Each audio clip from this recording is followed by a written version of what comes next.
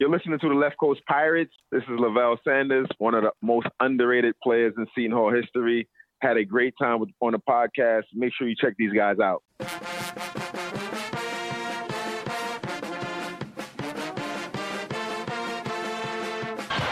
will try to go all the way. Layup in, he does, and the Hall back in the middle of it. Seconds to go in the game. Winchester, 7 seconds. Caver, the hair, fires. Jordan, Remus, Holloway, all the way. Left-handed layup, Shaheen Holloway. 23 seconds to go, down by 2. Here's Whitehead, guarded by Ochefu, gets the step into the lane, goes to the bucket, layup, rolls around and in, and a foul! Whitehead ties the game! Pow from Trenton. Woo!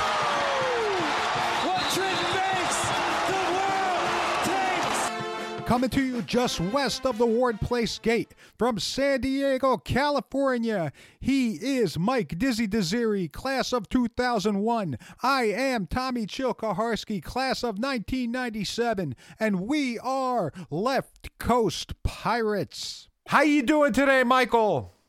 How you doing, Tommy? I don't know. I'm not angry at this point. I think I'm just like dejected. You know, I mean, it's like disappointment followed by a gut punch. You know, back in the Michigan State lead up, you know, we had all the Miles Powell injury fiasco with the ankle. Is he going to play? Is he out for 2 to 3 weeks? All the speculation. I kind of believed it like you did that, you know what, they were holding back some of that information and he was actually going to play. Now, my boy, Sandro, he's out. This is not speculation. He broke a bone in his wrist last night. He's probably out 6 to 8 weeks. And to me, that's a devastating loss. I know we're going to go through this podcast today, and you're going to give me all the angles as to why this is not a big deal, and I should keep it in check. But I think this is a big loss. On top of that, last night, that was one of the sloppiest games I've watched as a Pirate fan in quite some time. So you take the combination of the injury, you take the combination of missing out on another opportunity, just watching some bad basketball on the court overall. I don't know, man. I'm starting to think that maybe we have to go back to the drawing board and start reassessing what the expectation should be for this season. Oh my goodness, Chicken Little, the sky is falling, the sky is falling. Michael, we lost the game. We lost Sandro. Oh no, and now it's gonna be the NIT, not the NCAA. Oh no. Tommy, we were talking about possibly being top 5 if we had a magical run in the Bahamas tournament. And now all of a sudden, hours after he hurts himself in the game last night, I'm reading articles about how we have to tread water so that when he comes back, maybe the NCAA is going to look favorably upon us and give us like, you know, some special treatment if we do well in the last 10 games. We're 6-3. We've missed out on all of our opportunities so far to build that resume. And we got 2 huge dog fights directly ahead of us. This is some scary times ahead right now, whether you want to admit it or not. And I'm going to use your line, Tommy. Tommy, we could have been top 5 in the country. And now we're barely hanging on to top 25 ranking. Why can't we have nice things, Tommy? Why can't we have nice things? Michael, since we're in California, stay with me here. Take a deep breath. Let all the negative energy come out. And trust me, we'll get through this, as we do every week. And this week, how are we going to get through the podcast this week, Tommy? Walk me through how we're getting through this podcast. This week, Michael, we're going to recap the Iowa State game, covering the possible ramifications of Sandro's injury, the supporting cast's contributions, and the offensive side of the ball's identity. We're going to talk about the next portion of the out-of-conference and how the outcomes can affect the end of the season. We go back behind enemy lines with Brian Fonseca of NewJersey.com to preview the Turnpike tussle with Rutgers. And we'll check in on where on the road to 2494 Miles Powell is this week. But first... Hey, wait, before you get started, I was so worked up in my monologue that I kind of really wasn't even listening to your response. And now I'm replaying it in my head, and I just caught something. You know what? You took a Sandro shot. It just hit me. You took a Sandro shot. Where'd I take a Sandro shot? I would not do that to him. Let me explain. The kid's on the shelf with an injury. Everybody is sending their best wishes and prayers that he comes back healthy and strong. And you answer my monologue with, the sky's not falling, Michael. It's only Sandro. I did not say that. I did no, I did not say that. Shot. Wrong. Negatory, Michael. You are incorrect. I would never do that. So, first of all, we recap that Sunday night thriller in Ames, Iowa. Iowa State 76, Seton Hall 66. The first 4 minutes of the game was certainly not highlighted by the play, but the injury to Sandro Mamukelishvili, who was forced to leave the game with an apparent wrist injury. There was nothing to celebrate in the first half for either team as they stunk up the court. Both teams shot a combined 31% and had 18 turnovers, 11 coming from Seton Hall. Seton Hall had their largest lead of the game early at 14-6, but Iowa State would ultimately take a 2-point lead into the break, 28-26. Seton Hall essentially played from behind much of the second half until 5 consecutive points from Miles Powell put the Hall up 47-46 with 9 minutes to play. But the lack of offensive consistency and 20 total turnovers ultimately did in the Hall as Iowa State finally pulled away down the stretch on the playmaking ability of Tyler Halliburton. All right, Tommy, totals from the game. Miles Powell finished with 19, but essentially struggled all night to get going. He was 7 of 20 from the field, 5 turnovers, and even fouled out of this game. No other Pirate even reached double figures. The Hall, who was plus 16 on the glass in their first meeting, got out-rebounded 40-35 on the night. 3 players finished for 17 for the Cyclones. Once again, leading the way were Halliburton and Bolton. But tonight's star was George Condit IV with a career-high 17 points, 6 rebounds, and 5 blocks in 19 minutes off the bench. You know what? There were a couple final telling stats for the night. Iowa State took a total of 33 free throws, and Seton Hall took a total of 28 three-point attempts. To me, that said it all. This was not a good game to watch, Mike. I mean, neither team showed a whole lot of balling out there, man. It was just not a pretty thing to watch. I mean, this game comes down to what happened in the first 4 minutes. And we're going to talk about the ramifications, what's going to happen going forward. But Sandro's injury, whether you want to accept it or not, was a huge factor. I mean, here's a guy who we're going to just debate now, right? I thought he had a good Bahamas tournament. Before you get into all your points, let me tell you something. I believe that Sandro's injury is a huge factor and has huge ramifications for the future of this program, at least this year, but not in the same manner that you think. So let's go through this and take a look at it. All right, so let's talk about the game itself, because I do think that his not being on the court just for this game itself is where the game kind of got lost. There were a lot of other elements, but I think it starts with the foundation of him not being on the court. Why? Because part of the success they had in winning the last matchup was the 18 points that he brought to the table. He also hit 3 3-pointers from deep in that game. You lost a lot of production right off the bat, and I think a lot of Kevin's game plan was centered around having that production on the floor. So let me ask you, Mike, you penciled in, when you're looking at this game, you penciled in Mamu for an 18-point night. That's what you're doing. We read all these articles coming into last week where Mamu might be a potential NBA player later on because of his skill set, all this stuff. And I asked you, when's the last time Mamu had 3 good games in a row? So don't give me this, you penciled in Mamu, we lost 18 points right away. That's nonsense, Mike. And I'll tell you what, that first 4 minutes, the look of it, I was watching that game and I'm thinking to myself, ooh, Mamu's going to get one of those games. And you know where I'm going with this, Mike. I know. One of the first shots of the game, he gets the ball at almost in the corner. He does a little move one way, then steps back into the corner and fires this crazy 3. And you're like, what? That's not going in. At the minute Kate left his hand, it wasn't going in. I've never seen Mamu take that shot. If Patrick Ewing was coaching our team, he would have chewed out Mamu at a timeout like he chewed out his own player last year, saying to him, have you even practiced that shot? Yeah, you chewed out Dickerson. That was just your favorite in the huddle segment of all time. So you're gonna find a way to whip that out and then once again dump it on Sandro. I said the same thing. It was a bad shot.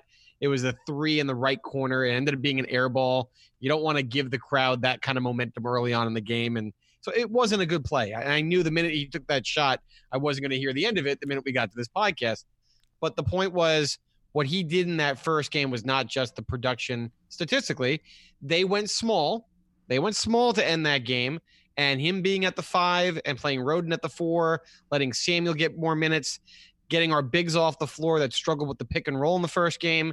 We thought we were going to see a lot more of that in game 2. The minute you lose Sandro, you lost that aspect of what you could do offensively. Agreed. Right? So, I mean, maybe he doesn't score 18, but maybe other guys get involved because his influence on the floor relative to the mismatches he's creating.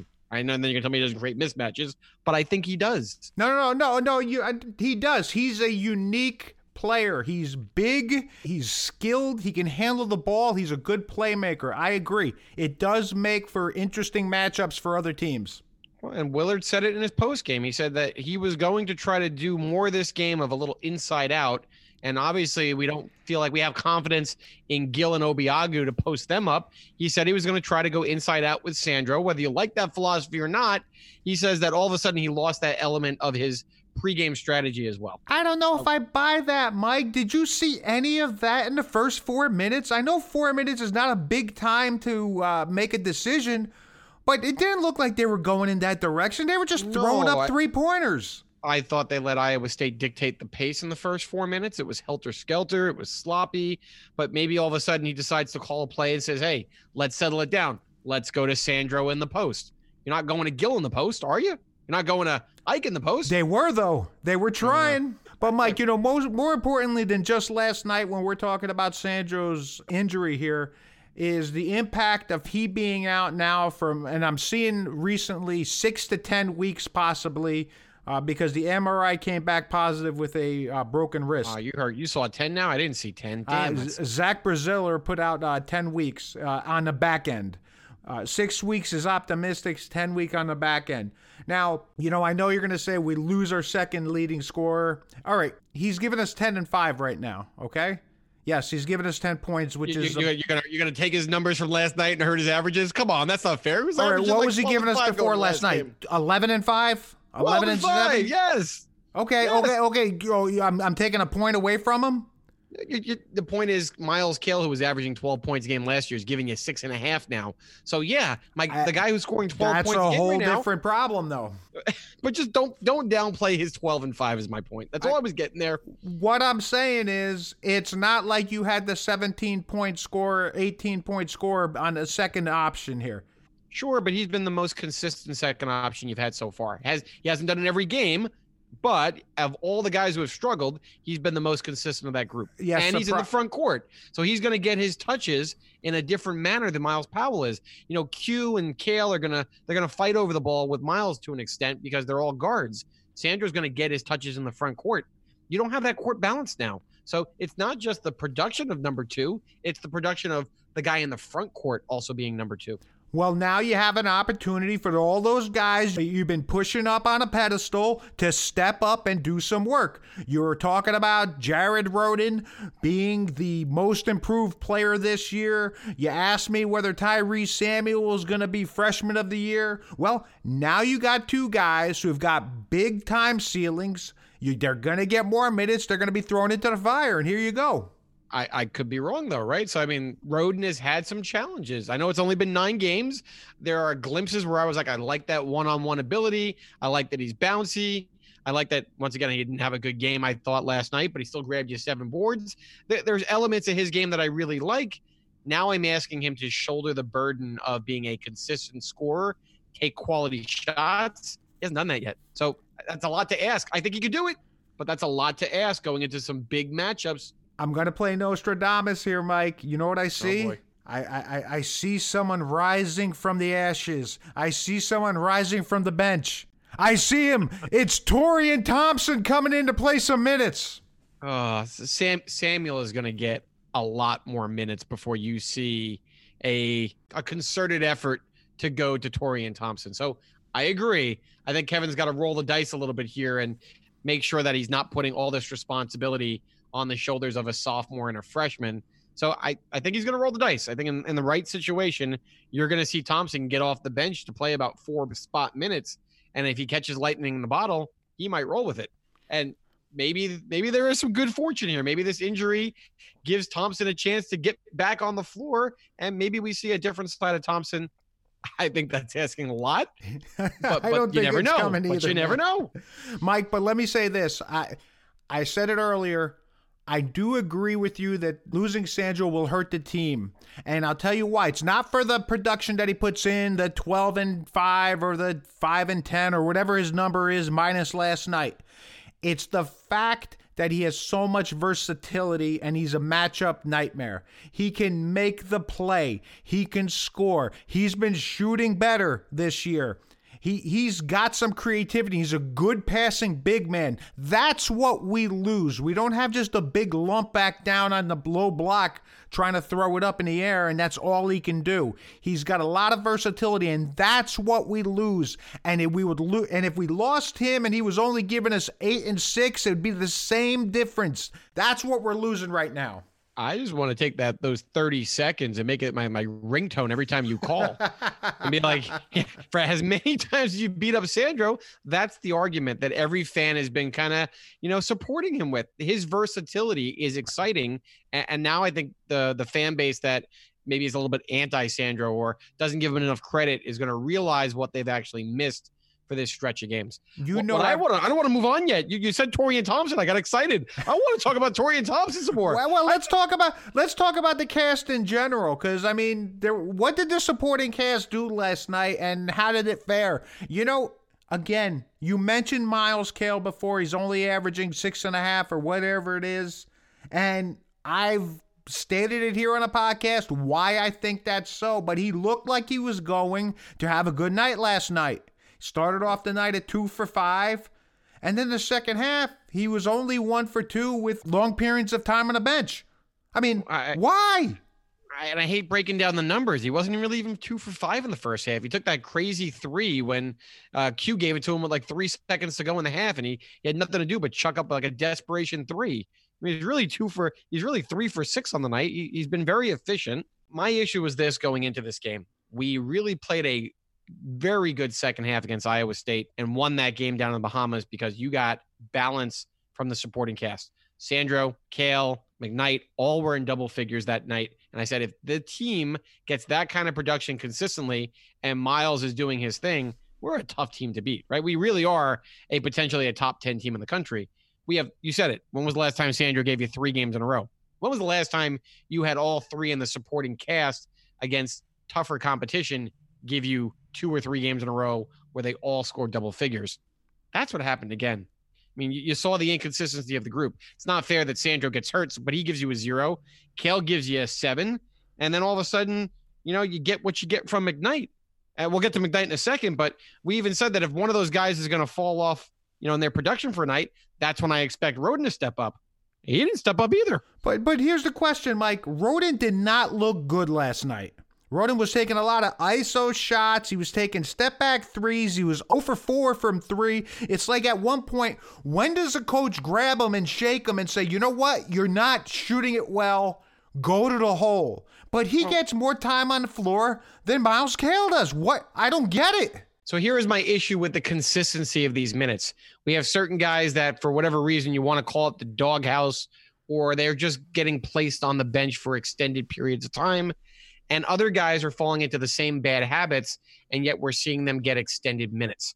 So to me, the eye test was telling me that Cale was having a productive game, was shooting the ball well on the offensive end. He was playing pretty good defense on Halliburton, where conversely, Roden was not having a good game, wasn't shooting shots within the flow of the offense, looked rushed. He's looked rushed for most of the season, right? And then you look at the total minute allocation. Cale gets 25. Roden gets 26. And I'm not saying he had a bad game, but Shavar got another 15 minutes again. It's just a lot of minutes allocated to your bench when your bench is not being overly productive. A lot of players weren't being productive against Iowa State. I mean, Quincy McKnight had a rough night. Now, maybe he's banged up from all the falls he's been taking, whatnot, but he was out of sorts last night, Mike. Well, he didn't make his first bucket till the final 2:14 to go in the game. And that's why I hate when people go back and just read a box score. You know, I mean, so people are going to sit there and go, oh, but he wasn't so bad. He had, had 9 points. He was hitting the floor again. He didn't score until 2:14 to go in the game. At that point, Seton Hall was down by 9, and he ends up on the night going 1 for 6 from 3.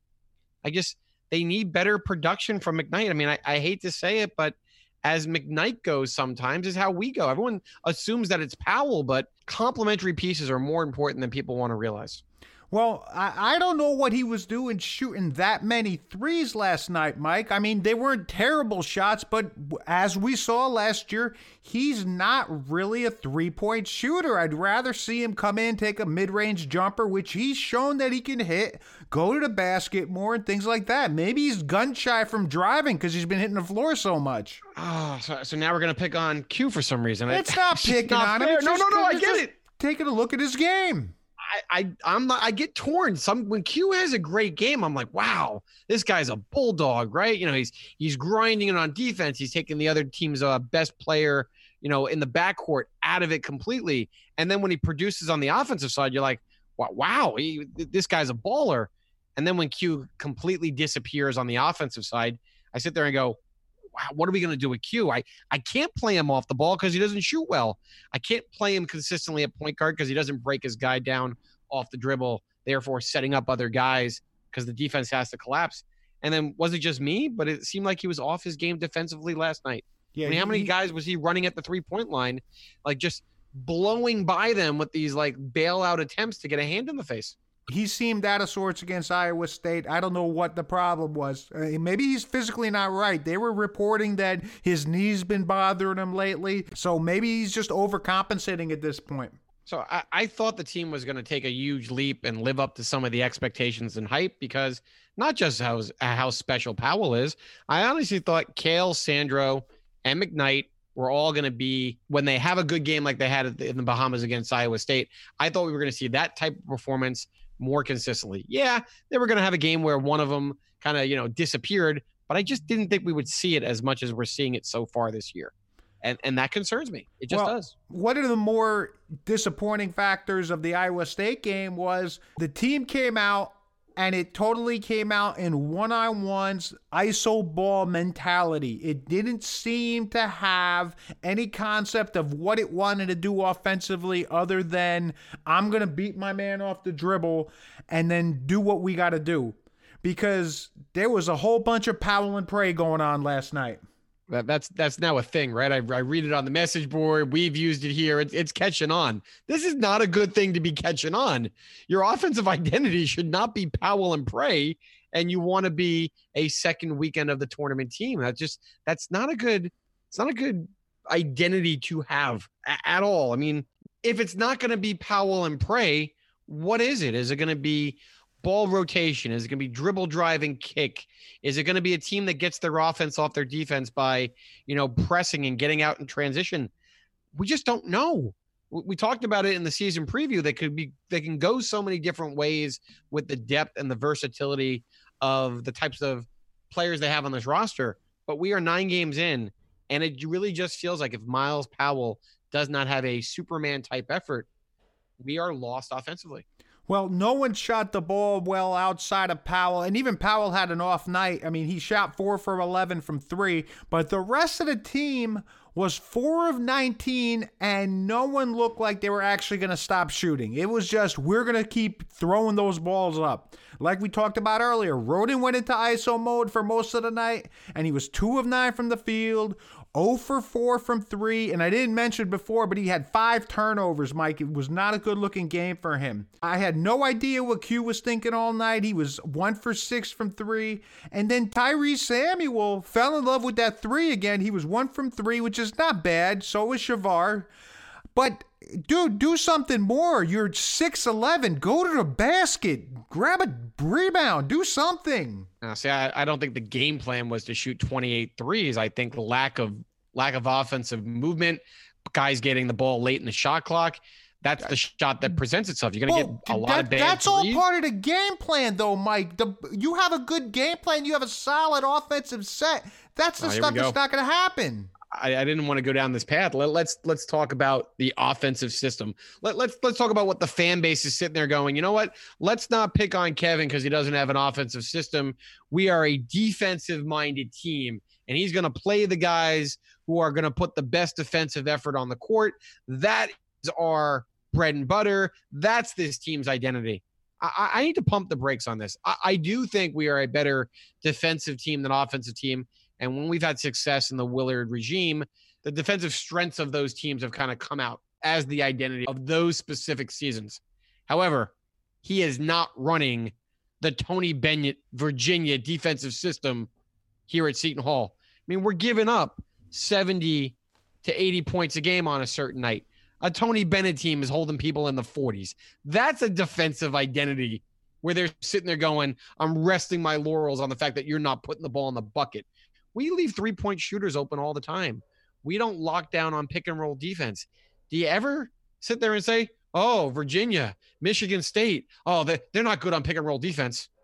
No, because when you're that good of a defensive team, you don't let those things happen. Past the defensive team concept, but are we ever going to see an offense implemented at this school that we're going to like under Willard? I mean, it's been 10 years, and it's basically the same thing. You're trying to say that you've seen some implemented that you don't like. I don't know that I've seen one implemented so far. It seems that all we do is pray that we have some talent that then can break down their guys and do something in a singular motion, a one-on-one type motion. But that's not an offensive system. What are we going to find one where they like? We haven't had one. We have not had one. Here's my thing. Yes, in college basketball, in the NBA, superior talent wins out most of the time, right? So you can give the ball to the best player on the court, say, get out of my way, let me do my thing, I'll make players around me better. But in the college game, that's a lot to ask for. You're not going to have a Miles Powell, an Isaiah Whitehead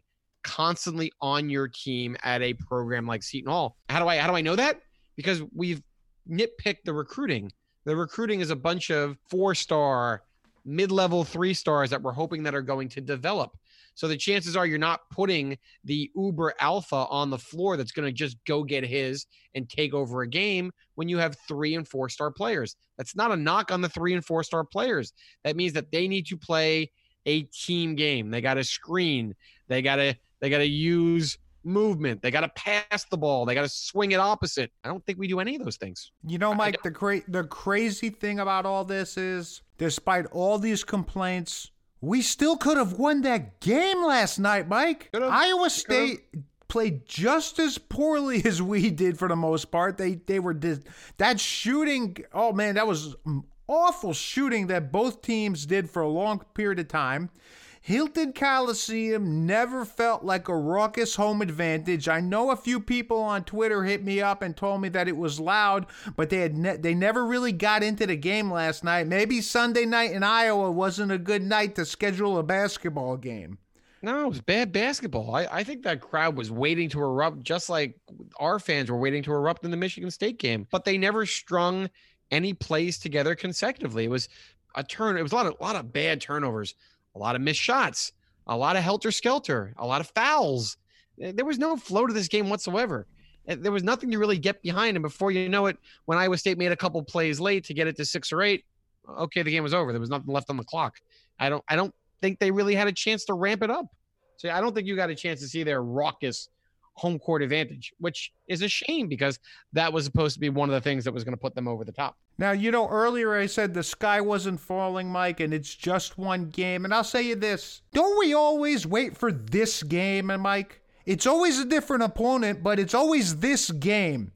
I mean, in recent history, we had Rhode Island 2 years ago. We had St. Louis last year. You could almost set your watch to it. This happens every year to us. We show up at a game that we should have no problem winning, and we poop the bed. See, this is where I'll disagree with you slightly. We weren't favored to win this game. You know that. Oh, I realize that. That doesn't mean anything. So I can't compare a game that we are the underdog in to the Rhode Island St. Louis issues of previous seasons. We were clear-cut favorites to win those games. And as you said, we completely misstepped. Here, we were a 3-point underdog. So some people can make the argument that we were not expected to win. I think if you are the number 16 ranked team in the country, you have the All-American on the floor, you have bigger aspirations. I'm with you. I've already proven that I can beat this team. I go in and I win that game again. But maybe the Vegas odds makers were not giving us any bonus points for those moral victories early in the season. They're the only ones not giving us moral victory points for it, Mike. I'll say this. Between the loss and Sandro getting hurt, this sounds like an excuse waiting to happen. Oh, now we can't go on. We're going to be missing our big four. But we've been talking about how deep we are, how big we are. Well, you know what, Mike? Now it's time to show it. And you know what else it's time to show? It's time for Coach Willard to earn his keep. Time to show why you got paid that big money extension. Outside of Desi slipping on the ice pond up in Providence a few years ago, he's been pretty lucky in regards to injuries. He's always seemed to... Yes and no. Yes and no. I mean, Whitehead got hurt his freshman season. In our successful set of seasons, when we started making the NCAA tournament, there's not really been an injury scare. And this is part of sports. You get injured. And if we're this deep, we're this big, and you're this great coach, and everybody wants you to come coach their program, well, show me how it goes now.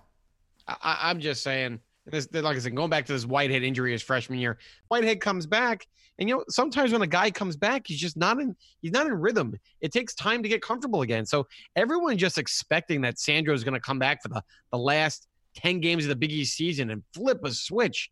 And we're going to be off and rolling because other guys have gotten experience during that time period. Oh, man, that's a big ask.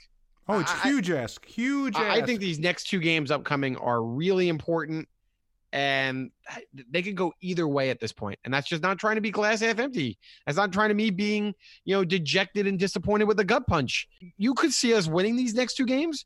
You could see us losing these next two games. So I want to kind of play a little hypothetical with you, right? So 2 out of 2, in my opinion, is what you got to do to maintain any type of chance at a top 4 seed line without having to dominate the Big East regular season at like a 14-4 or better. Agree or disagree? Oh, absolutely. Okay. So what if we go 1-1, but the win is against Maryland and the loss is at Rutgers? I know you don't want to admit or having to accept a loss at Rutgers, but you walk away with a major marquee resume win. There's a very good chance that Maryland's going to come in undefeated, top ranked in the country potentially. And you know what? It's a bad loss, but it's not a resume killer losing to Rutgers. Agree or disagree? I don't know, Mike. I told you last week we need both these games, especially now that we lost Iowa State. Yes, I think if I was to pick a game that I would lose between these two, as much as it kills me down to my core, I mean, I don't hate Rutgers as much as I hate Syracuse, but okay, close. I'll take the Maryland win because it'll build my resume up. Okay, well, I'll flip it the opposite way for you. So let's say they go 1-1, but now the win's at Rutgers, and they come back, and there's no shame in losing to a top-ranked Maryland team, especially with Sandro being out. But now I look at that out-of-conference schedule, and I sit there and go, 8-4 on paper is not horrendous, but when you start diving into it, where is the marquee win in that entire schedule? You had a chance to have six quad one marquee resume-building wins, and you're going to walk away at 8-4 with 0. Is that type of 1-1 okay? It's okay because it's always okay to have a win. If you're looking at a 2-game stretch, yes, you want to have a win versus no wins. But yes, you know what our marquee win is at that point? Iowa State. Neutral site. And that doesn't look good. State. All right, sky's falling. We don't win any of the next 2. They finish 7-5 in the out-of-conference record. I seriously think they have to go 12-6 just to be an NCAA tournament discussion. And even at 12-6, I think they could possibly be on the outside looking in, because if you add up those numbers, that means you are 19-11 going into the Big East tournament. And I'll ask you again, you could get to 12-6. Where are the marquee wins in the Big East regular season of those 12 wins? I mean, you could beat the bottom feeders with a couple sweeps to get half of those 12 wins.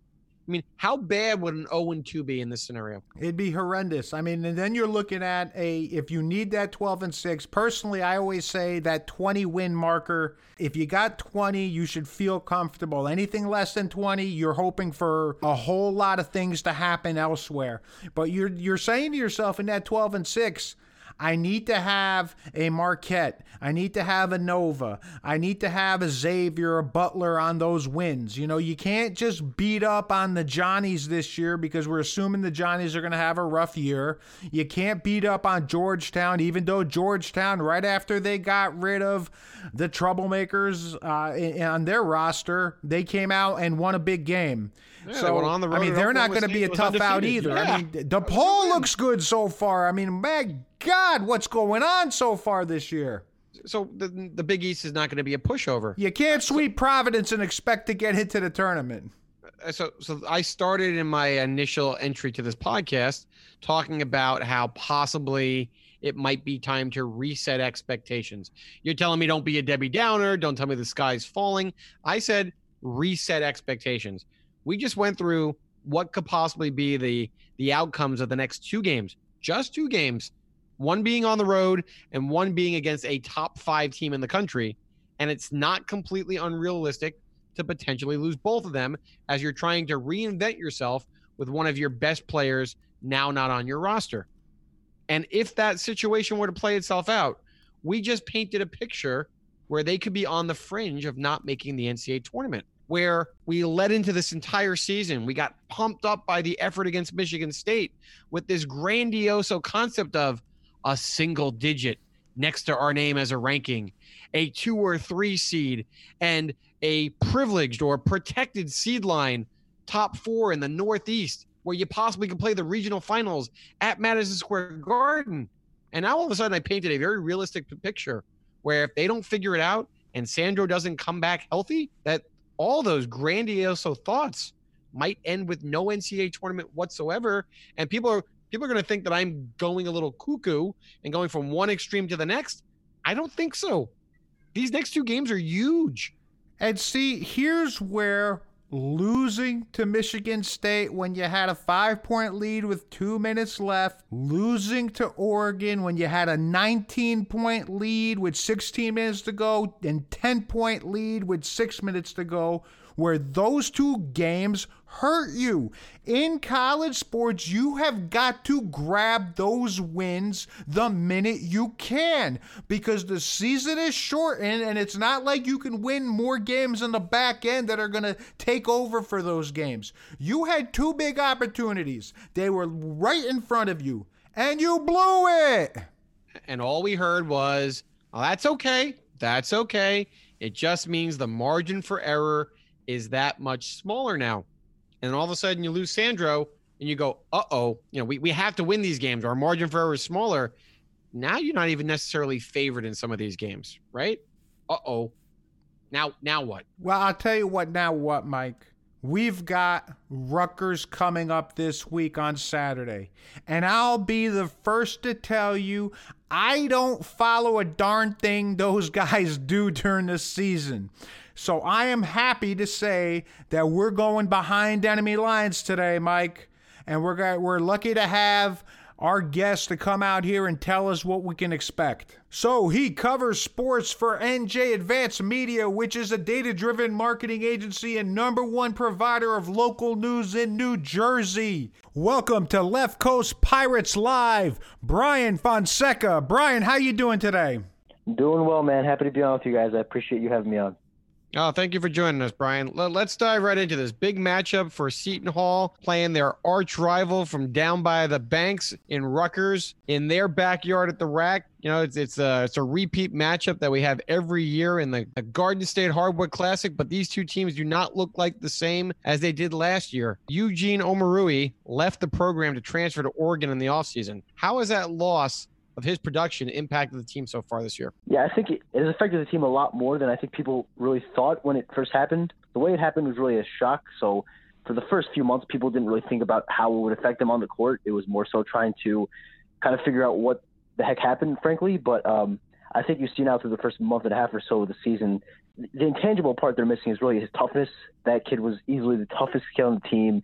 He was emotional. He had to have led the nation in charges. I know that's not an official stat, but he must have gotten at least a charge every night. And just that kind of mental toughness on a team. When they're down, he never let them sink their shoulders or anything like that. So that is missing. And he was their leading scorer, so it's always going to hurt when you got a guy who you think is going to be your captain, who's going to be your returning leading scorer.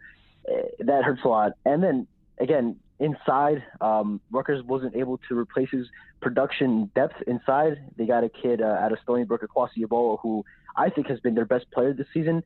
But he's not the same player as Eugene. He doesn't play inside. He doesn't play in the paint. He doesn't defend in the paint the way Eugene does. So I do think as the season goes along, Rutgers feels the absence of Eugene more and more. They won't admit it, and I think they're doing the right thing in not doing that. But I really do think it's becoming more evident that they miss him a lot. And, rightfully so. So, Brian, you mentioned they had to try to figure out what the heck happened. After all the dust settled, do you think the team chemistry in the locker room was still solid with the guys that were still there? Yeah, I think you could even argue that they got a little tighter. I think there was kind of a sense of us against them. I don't think directly against Eugene per se, but just it made the team feel closer in the us sense. They felt like more of a unit, and they felt like they had to band together to compete. They're facing an uphill battle here with the Big Ten, which – I mean, even if you look at the AP Top 25, they have, I think, 3 of the top 10 teams in the country. They understand the challenge they have, the heightened expectations they have being in year 4 with Pikel. So I think with all those factors, I think team chemistry has been strong.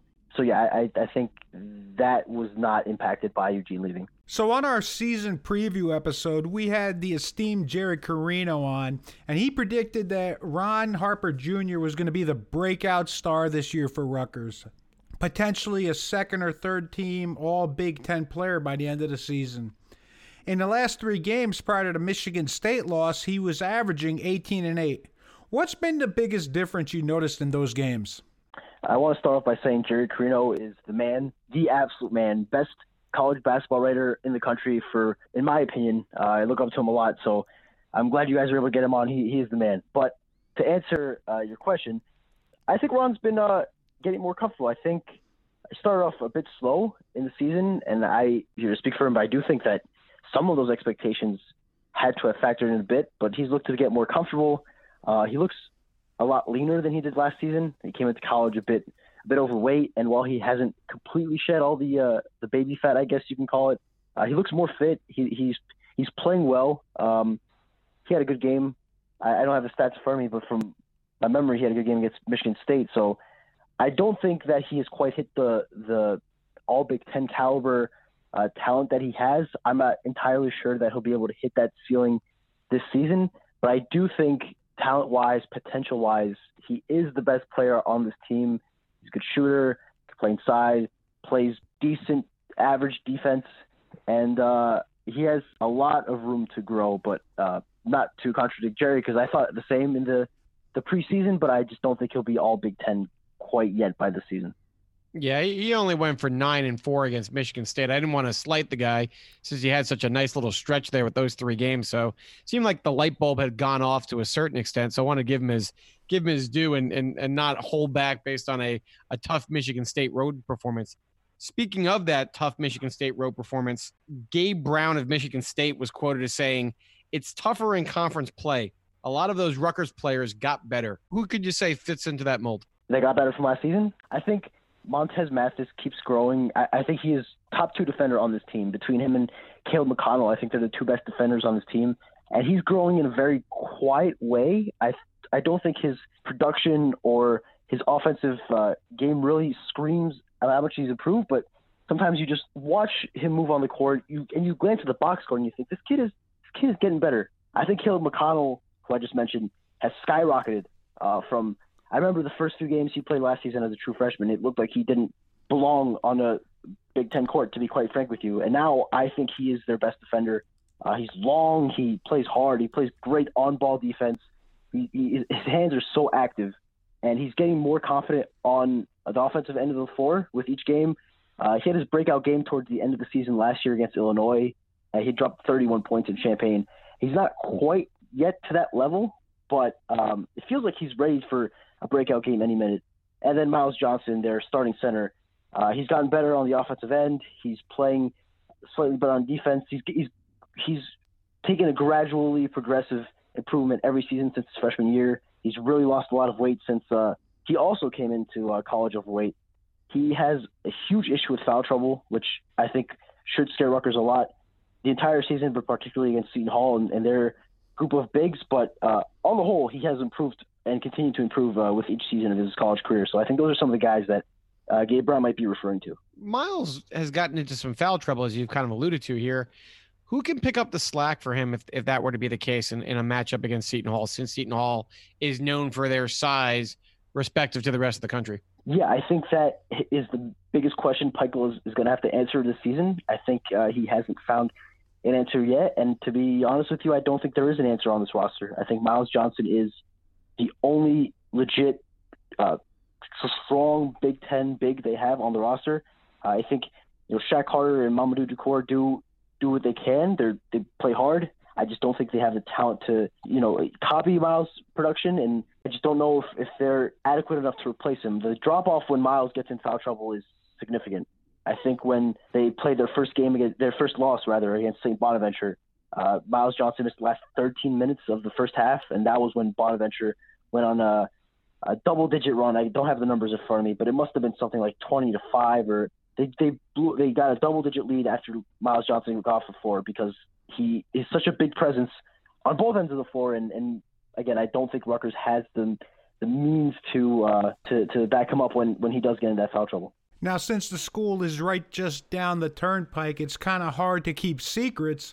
But who would you highlight as an unknown X factor for Seton Hall fans to keep an eye on in this game?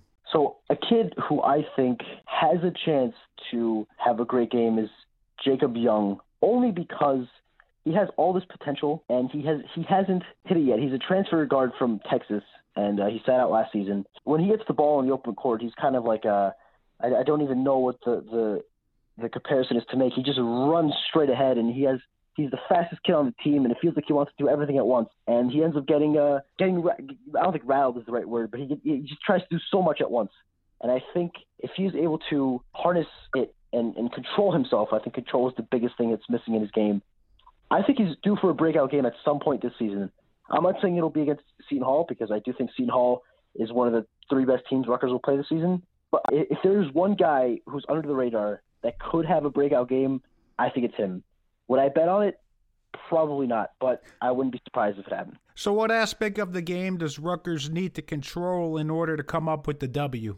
Biggest thing for me is Miles Johnson cannot get in foul trouble. I think if he gets too early fouls like he's tended to do this season, I just don't think there's any way Rutgers could hold off Seton Hall.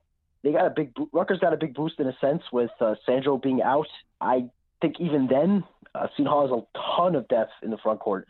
I think Ike Obiagu is a monster. I watched him play live a couple times. He is a monster. I think he's going to be a handful for Rutgers. And I think that's the biggest thing. If you can avoid that, I think this has to be a game where the three-point shooters get hot.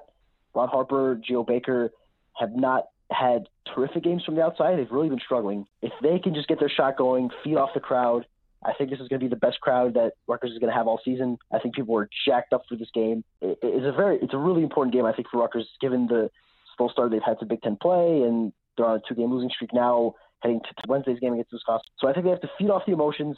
They have to contain Miles Powell.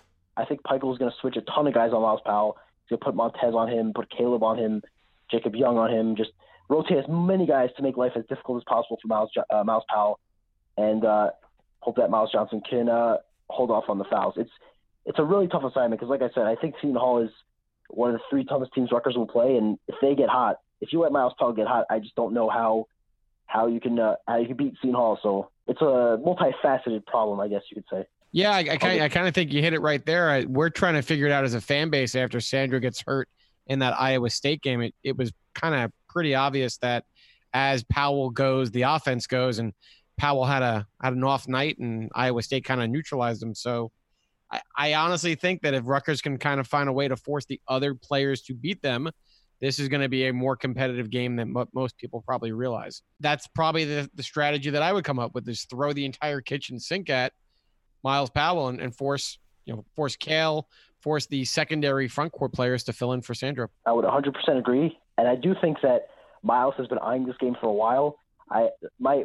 This memory stuck in my head for years, for the last 2 years now, with Eugenio Maruri gets a steal on an inbound at the last 20 seconds of the game at the rack, and he's going to go for a wide open layup, and Miles Powell just pushes him in the back out of frustration, gets that flagrant foul, and I mean, he just looks pissed, man, and I think he's really wanted to. I think he got some revenge last year at the Rock when Seton Hall beat Rutgers, but I think he's really wanted to get a win at the rack. I think him and all his teammates that were, I don't have the roster in front of me, but any of the kids that were on that team in 17 that lost that game the way they did, I think they're really, really hungry to come into the rack and get a win just because of the way things unfolded there. They're not the only ones who want that win back there, Brian. The problem is the guys that really want that win back, the Delgados, Carringtons, Rodriguez, that team has moved on and graduated. So Powell's going to kind of have to carry the torch for those guys since they were all on that team together. But you already kind of mentioned that this is a rivalry game, right? It gets heated. You know, it has its moments, and the crowd is a huge part of that rivalry experience. How big of a factor is the sellout crowd going to be in determining the final outcome of the game on Saturday? I mean, I think it's huge. I think it's huge in any game with college basketball, just because of how the game is. I think Pikel mentioned it after the Michigan State game, or in a recent podcast. I can't quite remember where I heard him say it, but just he mentioned how, you know, these are young kids and they feed off that emotion. And I think even in that game that I mentioned in 17, just Rutgers started getting hot in that second half, and they started hitting shots, and they started playing better defense, and they really fed off that crowd. I've been covering this team not for too long. I think this 2015 season was my first one. That Seton Hall game in 17 was easily the best environment I've been in at the rack, and I think that helps emotionally. I think it neutralizes some of the deficiencies Rutgers has, and to answer your question, yes, I think it helps a lot. All right, Brian, so you've been covering the team since 2015. I don't know how far you go back as a fan. Tom and I are not going to date ourselves again on this podcast, but we go back a pretty far distance into this rivalry. Over all the games that have come down the pipeline in this series, there have been some pretty memorable matchups. Give me your one or two favorite of all time. Yeah, I'll have to preface this by saying I'm not a fan. I am an objective reporter. Not to sound all snotty or whatever, but that's just a prerequisite I think I have to go through. I did go to Rutgers for full disclosure, but I root for no side. I root for a story and a great game, just to set the record straight. Yeah, I think the 17 game was the best game I ever covered in the short time I've been covering Rutgers. It was just electric. I think one of my favorite things in sports is the anticipation before a big game, and when the crowd is filling in and you feel that buzz in the air and guys have an extra pep in their step in the warm-ups and everyone just knows the magnitude of the moment. And I never felt that more than that 17 game. It was really special. Yeah, I did not follow Rutgers basketball very closely until I went to college in 14. So in that very small sample size, 17 was easily my favorite. And I thought last year was great too. I think that the Prudential Center, when it gets full, it gets loud, man. And they have a great atmosphere there too. So again, I can't go as far as back as you guys. I'm sure you guys have some amazing memories from the ones I didn't get to see, but that's my perspective on the rivalry. We're getting to the point where our memories are fading, so don't feel bad, Brian. dig into those memory bags, Tommy. Which one's your favorite of all time here? I'll tell you what. You know how players say it's not the big wins they remember, it's the beats? I'll tell you, that 2017 game sticks in my head because that was the game they shouldn't have lost, and that game would have. And Mike and I have bemoaned that game quite a bit, where that was going to push us into, I think, like a top 12 ranking at the moment or something like that. But the beats stay with me longer than the wins. Oh, the beats, Tommy. How about Herb Pope getting called for the moving screen in 2011-12 season? I think if Seton Hall doesn't lose that game at home to Rutgers in overtime, I think they get an NCAA tournament bid. So I know my good friends that went to Rutgers stick that one to me over and over throughout the years. So, but my favorite game in the series is the game in 2001 where Seton Hall ultimately makes the tournament. And I think this is one of the games that kind of springboarded them. They won an overtime game at the rack that went to overtime. They blew a big lead at the end of regulation, and Rashad Kent calls timeout a la Chris Webber when they didn't have any, and Seton Hall is able to kind of rally in the final minute or two based on those free throws. They get a couple buckets, and I thought that win kind of propelled them into the NCAA tournament that year. But that atmosphere at the rack, I was in the last row in the upper deck. You just felt like the building shaking. I mean, they wanted to beat us so bad that year because they knew how important that game was to us. I kind of get the feeling that that's going to be the same atmosphere at the rack for this upcoming game on Saturday. I think people have been looking forward to this game for a long time. It's fun because you never know what's going to happen. And I think that was really reinforced in 17. And, hey, man, rivalries are some of the funnest stuff in sports, so I think it's going to be an awesome, awesome game. Okay, Brian, before you go, I know you're a reporter, but you're going to have to go on the record here and give us a prediction. Who do you think takes it? I have, since the preseason, I thought Seton Hall is going to win this game. I'm going to stick by that. I think especially more after what I've seen the first month and a half. I will say Rutgers has a tough time handling Miles Powell, not for the lack of effort, but because he is an absolute stud, who I've been saying is a baller for the past 3 years. I'll say Miles drops 28 and Seton Hall wins, let's say 74-69. That's a little too close for my liking, but I'll take it.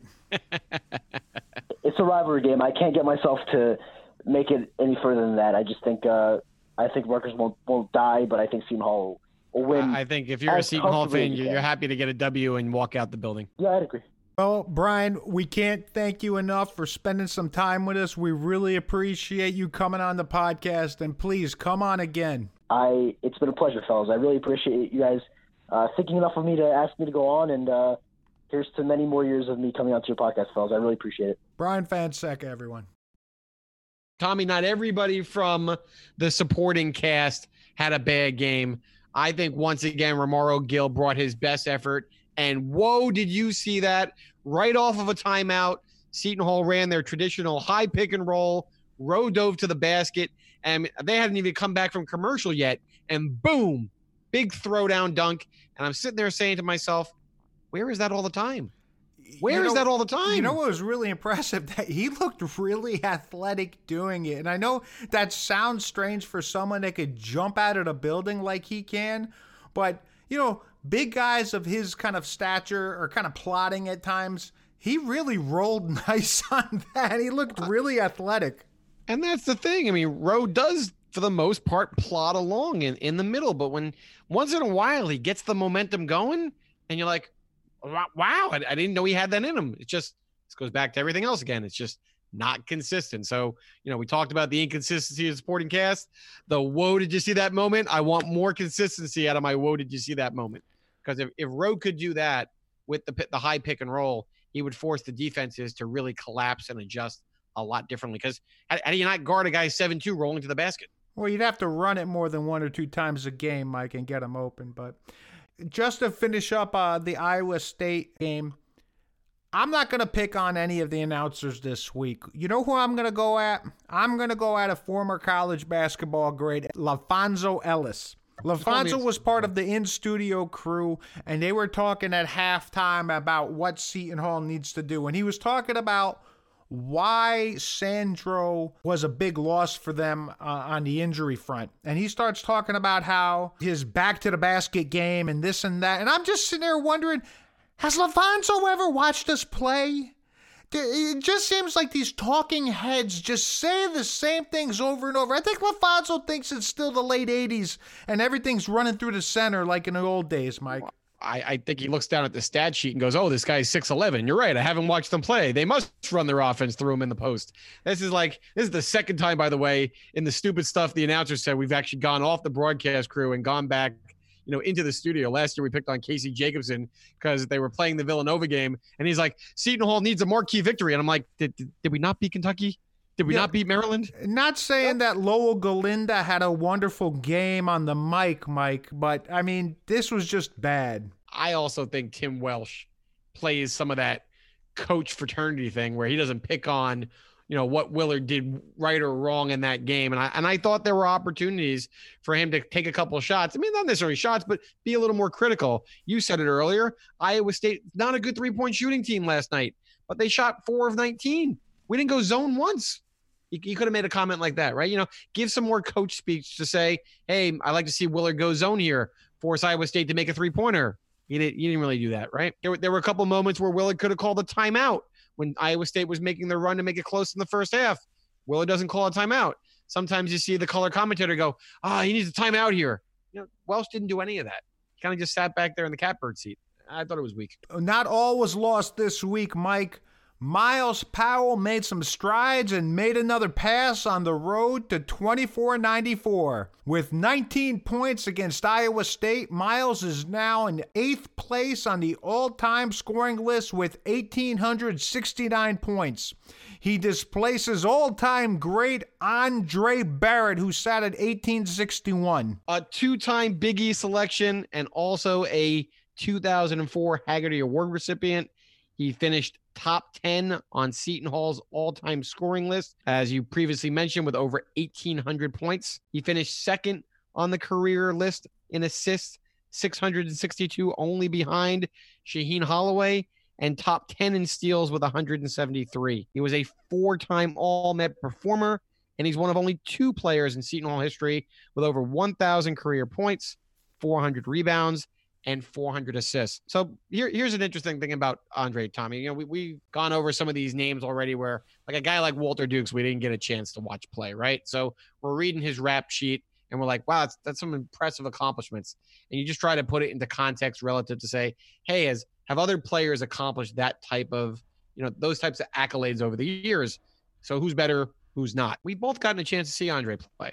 What stands out? Give me a couple of moments from Andre's career that stand out for you. It's not so much moments. I mean, there's the Arizona game in the NCAA tournament, but it's just the way he came on as an 18-year-old freshman, and it was just his team. It was just him. You knew he was the bona fide on-floor leader. So that's what I always saw of him. And whenever he was in the game, the ball was in his hands, you had that comfort level. So it's more than just like particular moments for me. I mean, did Andre really, have an inch above 5'8"? I mean, come on. Seriously. I'll tell you what. I forget the year. I was on campus. I was back east visiting family, and I went on campus. I'm walking around, and who do I see walking around? Andre Barrett. So I go up to him. I introduce myself. He's probably like, who is this guy? And I shake his hand. I tell him how much we enjoy seeing him play. He had the biggest hands, man. I'm telling you, his fingers went past my wrist, man. He had control. Then you understand why he had that kind of control of that ball. See, I thought he had the biggest heart watching him play. So as you mentioned, when you had that diminutive point guard on the court, it just didn't feel that way. It felt like he was the man, and he knew he was the man. And when he wanted to take over a game, you weren't going to get in his way to and do anything to stop him. I've heard him talk in other interviews about his effort in that double OT pick game when they made the NCAA tournament his senior year. I loved that game. I was at that game. That was quite the atmosphere at Continental that day. But he put that team on his back, and he was just like, we weren't losing that game. I was like, you weren't? You're playing the number 4 team in the country. He's like, we were not losing that game that year. Yeah, he's one of my all-time favorites, if not my absolute favorite Pirate of all time. Hey, next on the list is another one of my favorites, 00, Mark Bryant, former podcast interviewee with 1906. Yes, we know. When the name Mark Bryant is brought up, you drool on the other side of the microphone. I'm smiling ear to ear, man. But anyhow, we're figuring maybe 2 more games, and Mark Bryant's number should go down. What if he puts up 37, he can knock it down in the next game, right? I mean, you might need 37 against Rutgers for that to happen. Let's hope not. So, Mike, we got Rutgers this week in what I'm calling the Turnpike Tussle. What do you say? Where do you come up with this stuff? That you want me to get behind the Turnpike Tussle? How about we go in there and we get down and dirty, because it's going to be a rock fight. It's going to be a hostile environment. I don't even care what the spread is. They are going to make that game their Super Bowl like they do every year. And we got to come out with a win, no matter how we slice it and dice it. I don't care who steps up. I don't care if we get into 3 skirmishes. They got to get that win. Turnpike Tussle. Just bring the trophy back and get business taken care of. I agree with that sentiment, Mike. And as we always say, go Pirates. So if you've enjoyed this podcast, please listen to our previous podcasts, which include interviews with former players Mark Bryant, Marcus Toniel, Lavelle Sanders, Jerry Walker, and Shaheen Holloway. For Tommy Chilkaharsky, I am Mike Dizzy Desiri, and you've been listening to Left Coast Pirates.